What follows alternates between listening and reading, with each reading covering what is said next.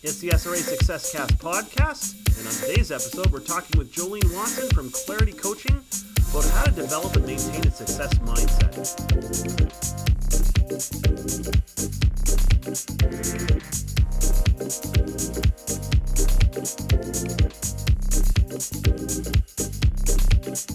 All right, Sean Cummings here, Director of Education at the Saskatchewan Realtors Association. This is our fabulous Success Cast, and I'm here with Jolene Watson from Clarity Coaching, and we're going to be talking about mindset and how that impacts your performance and how it's intrinsically connected with your performance. Thanks for taking time to do this today. You're welcome. Thanks for having me, and happy Friday. Yeah, thank gosh it's Friday. You know, Jolene, you've been working with realtors for a long time, as you did through the Saskatoon board. So you've come to our educational events. You've done boatloads of presentations. You know, I can't think of anybody better suited to talk about this as a topic because you know this is so important for our members. I truly believe, and I mean I've done commission sales before as well. I had to do that because I was teaching it, and I know how hard it is to have your head in the right place all the time. So what is your experience and how do you manage that for your business? Because you're very similar. You're self-employed too. Yeah. If you're self-employed as an entrepreneur, you also work on commission. So realtors are definitely entrepreneurs. How I've got through COVID too, that's been a little bit rough on a lot of people, is definitely mindset. 8 years ago, when I decided to get my Myers-Briggs profiling done, so my personality type, what I learned that day has really stuck with me and helped with my mindset. And that is the platinum rule, number one. So to treat people the way they want to be treated. You take things a lot less personally if you know that people have totally different communication styles, different personality types, different values. So that's number one with mindset, is to realize people aren't like you, and we have to be able to adapt our behaviors to the person in front of us. That mindset alone has made me extremely successful as an entrepreneur. And in terms of working on commission, of course, the networking etiquette courses that I teach, it's all about connections, meeting people, getting them to know that you exist, to get them to like you, trust you, and refer you. Yeah, I'm glad you brought up COVID because, you know, anybody that says it's not having an impact on their mental health is probably having some mental health challenges because it's affecting everybody. I mean, my daughter, you know, called me. She's going to Dalhousie, and I don't get to see her all year, right? Because she's there, and you know, even her is like, Dad, can you get me a new watch? Because she just wanted something to help her feel better. And maybe sometimes people have to give themselves permission to do something nice for themselves throughout this, because this whole thing, quite frankly, sucks. It does. And on the mental health side, absolutely. Don't forget about you. And so many people care for the others around them, their families, their coworkers, making sure everyone's okay. And sometimes we forget about ourselves. And, you know, it's okay to ask, what do I need right now? Right. It's interesting because, you know, this is a high performance industry. Absolutely. You're out there, you're in the public. It's a scary time for people. And at the same time, you know, a realtor has to build a relationship with someone. They have to get someone to like and trust them. We talk about the concept of discoverability here when we do training at the SRA with new members, and how do people find you, you know, because I think that's the starting point for a lot of folks. But just to actually, you know, pick up the phone and do cold calls or something like that, how does one focus on trying to overcome? Because I think a lot of that is driven by fear, you know, fear of rejection or fear of objections themselves. How do you overcome that? So I'm not a fan of cold calling. However, it works. I'm a huge fan of showing up to events, shaking hands, getting to know people, and asking for in-person coffee. Now, with Zoom, that has been very difficult because most of the events have been canceled right to the end of the year. However, 90% of those events have gone online, and a lot of people aren't attending those events. That's also a great opportunity to connect with others through the chat room, to add them on LinkedIn, and then ask for an in-person coffee.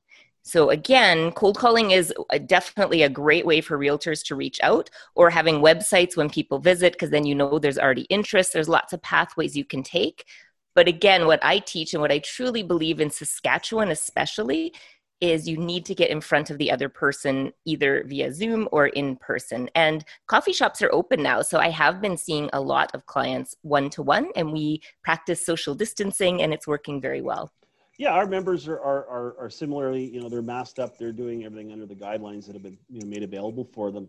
And so I can't even imagine how that element can affect a person and how they're feeling, because quite frankly, they're high performance people. They've got to be on all the time. And that's got to be a struggle. We've got members from all walks of life. We've got single mom members with kids. We've got people with, happy families and both people working, and we've got members from every walk of life. But one thing I do know from my own experience is that there's strategies that you need to sort of do every day to sort of get yourself ready to go, to be able to perform. And what kinds of things do you do, Jolene, to get yourself on in the zone, or whatever you want to call it? Well, music, I always talk about anchoring, and it works, and it absolutely changes your physiological state. And not to date myself, but I still make CDs on iTunes, and I have happy playlists in my car at all times. Because if you're having a down day or you've had some rejections, it can be really hard on your ego, but also your mental health. So playing a song that reminds you of the past, something nostalgic, something that makes you happy, can literally change your physiological state immediately. So that's one thing that I do. Positive affirmations, testimonies. That is something that is huge when you're having a really bad day, especially for realtors, is to look at the testimonies that your clients have given you in the past, to remember why you're doing what you're doing. Because on bad days, sometimes we forget about that. Oh, I'm so glad you brought that up. And I'm bad for that too. I think it's human nature. We only focus on the minority of things that seem to be the biggest issues. And when in fact, they're not the biggest issues. And that's a strategy that I think everybody struggles with, because quite frankly, if you're a realtor that's been in business for a few years, you've already proven yourself that you can go out there, meet people, build connections, build relationships, and get people to like and trust you. So I think that's a really great strategy, is just to remind yourself what other people, look at those testimonials and things. How much importance do you think it is for anybody in commission sales to utilize like technology? Just when they're driving the car, I just bought a new car. It's got Android Auto, right? So I'm like podcast heaven. You can listen to podcasts all the time. That's what we're doing. We're recording a podcast too. How effective are those things, do you think, to get you in sort of a good zone, good frame of mind before you get out there and succeed? Extremely important. I live in Regina and Saskatoon, so I'm always on the highway. And my Bluetooth is okay, but I prefer not to do phone calls while I'm driving so I can focus. But I always listen to podcasts, or Tony Robbins is my favorite speaker. I have over 200 hours of his material. And for 18 years now, I've been listening to his material, which has really transformed my mindset into thinking on the positive side. And my cousin, Darcy Lang, I've listened to her multiple times.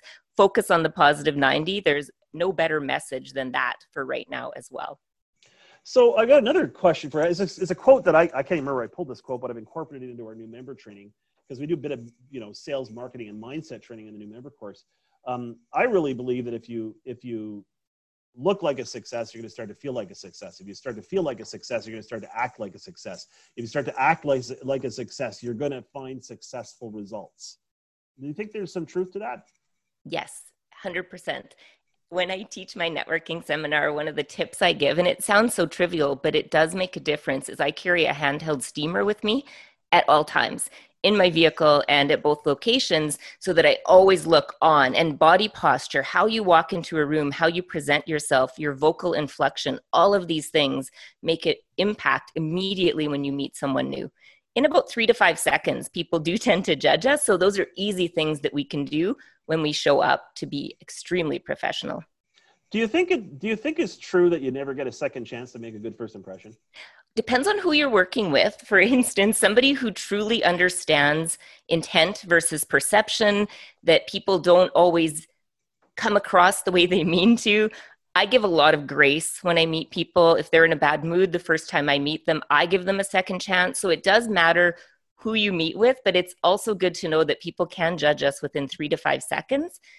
So even if you're tired or not in the best mood, smile, show up, be careful with your body posture. And Tony Robbins said something too that really stuck with me, and it's make the person in front of you feel like they are the most important person that you're going to see that week or that year. Actually, I should try to remember that one too. That's a good one because, this is such an important industry that is so linked with interpersonal skills. And given the fact that COVID's happening, and strangely, people are buying houses when a lot of experts out there predicted that they wouldn't be. I'm still scratching my head on that one, but nevertheless, when you're talking about performance every single day, I guess where I'm going with this is, do you think it's possible to develop some quick daily strategies to get you in the zone, like a checklist of things that you could do? Yeah, and the number 3 in terms of psychology is very attractive to us. We find it more humorous. We find it more productive. So if you have 3 things you need to do this morning and 3 things this afternoon, and you get those checked off your list, it will make you feel much more productive and effective. If you had 15 things on your list, even if that's the truth, what are the most important 3? So there's some psychology in that too, so that you're always rewarding yourself or feeling that you're being productive. If you overload yourself, that is not good for our mental health, and we're always going to feel like we're falling behind. I completely agree. I mean, I had to take a week off just to de-stress myself through the summer here, because it's been crazy, and that's why I have nothing but admiration for our members that are out there.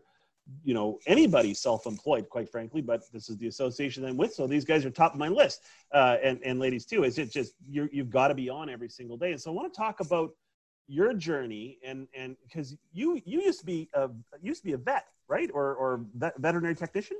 Yep, veterinary technologist. Yep, and I still am technically registered, just not practicing anymore. Okay. Do you know anything about greyhounds? Because I have a greyhound that is impossible to brush his teeth. That's a discussion for another day. But, actually, I was a veterinary dentist, so I do know a lot about teeth. Oh, I will have that discussion with you later. But at any rate, you made quite frankly, that's not even a 180. That's like, I don't know how many degrees of a change that is. That's a huge change. What happened? What made you do that? Well, I definitely was.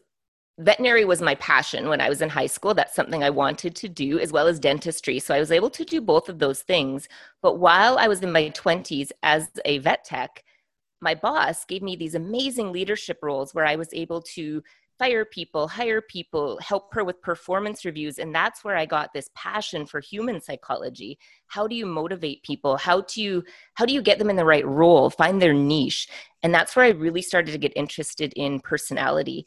And 2011, so it was a different job. I was working in the natural resources industry at the time, and my boss had me do my Myers-Briggs. Okay. And that is where I got this. It was an aha moment. And he's the one that led me into entrepreneurship. He became my mentor, told me to go back to business school. And I'm an extrovert, so speaking has always been something I've loved to do. So the professional speaking side of my business came quite natural. And so I was able to combine the two when I went back to business school in 2013. So similarly, you've had to get out there and build those relationships to get your foot in the door. What recommendation do you have for somebody who's got a little bit of stage fright, and is reluctant, or because I really believe that people are reluctant sometimes, not because you can go Myers-Briggs aside. I think that on the sales side, there's the fear of rejection can really mess with your head. Yes. 92% of my business in the past 7 years has come from meeting someone in person, shaking their hand, and asking for a coffee.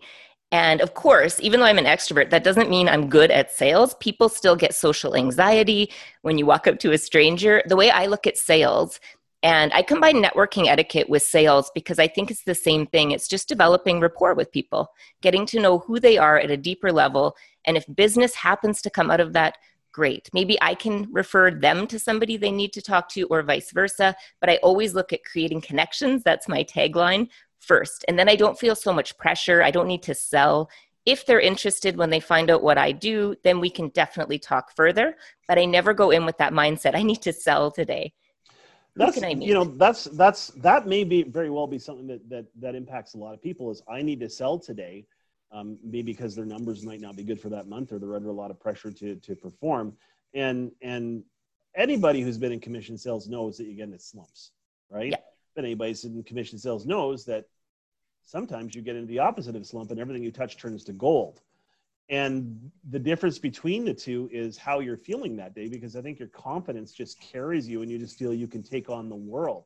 How does somebody who's now struggling, maybe 6 months ago they were crushing it, right? And now they're struggling. How can they bring themselves back to where they need to be? I think I'm a feeler in the Myers-Briggs, so I'm very empathetic based, very compassionate. But when it comes to business, I always go logic. So logic would state that last year at this time, my sales were lower as well because it's summer. So I start to look at what did last year look like? Is there going to be a better month that comes up? And maybe this is my time to relax. Maybe this is my time to start going to those networking events and use this to meet new people. And then as soon as business starts to pick up, I won't have time for networking. So I think to do that is extremely important. That's a great point. Jolene, another quick question as you were building your business, do you have did you train yourself to do because I've read 7 Habits of Highly Effective People. I've read Dale Carnegie years ago. I mean, it's like the starting point for me as far as I'm concerned. And how do you introduce yourself? How do you meet people for the first time? What do you do? What do you say? So I'll tell you what I used to say and then give you a tip on what you should do versus what you shouldn't do. I was so proud that I was a Myers-Briggs practitioner. I got 99% on my exams and I was so passionate and excited. And I used to tell people that until somebody said to me, nobody knows what that is. I was like, wow, I know the lingo, but not everyone else does. So now, I let the other person talk first because I have 4 to 5 elevator pitches at all times in my mind. And then I figure out what their needs are before I tell them what I do. But in general, I would say something like, I help my clients overcome their fears and gain confidence in public speaking and networking skills. So that's good. Networking is the big key though here, isn't it? Yeah. Okay. And now, me, I'm a bit of an odd duck because, you've done Myers-Briggs with me and I'm an introvert. Yeah. A lot of people listening are going, what? Sean's an introvert? Because they've seen me, with a microphone in my hand, or they're hearing me right now going, how can a guy like that be an introvert? But I am. But it took me years of training my brain to flip that off so I could be on.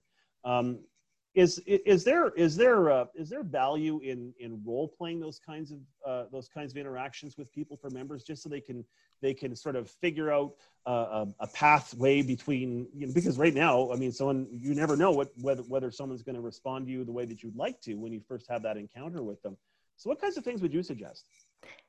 Most realtors, and I've done the research on this because I've worked a lot in the real estate industry, most realtors are extroverts. They're more detail-oriented, they're more logical, and they're planful. The majority of realtors are ESTJ in the Myers-Briggs. Now, there are a lot of introverts as well out there that are in sales roles, that have to get out there, that are on stages. And I think a lot of people get it mixed up, that outgoing means you're extroverted, shy means you're introverted. All it means is you gain energy differently. Extroverts gain energy around others, especially strangers. They'll go to those events and feel fully energized. Introverts are better at networking because they're better listeners. They talk less. I think well, my ex-wife might not think I'm a great listener, but that being said, I like what you said about gaining energy, right? Because I think there's a significant amount of truth to that. Like, when I'm training a course, or I'm doing, with a new member course, or if I'm training a brokerage or something like that, I'm trying to lift everybody else up as well.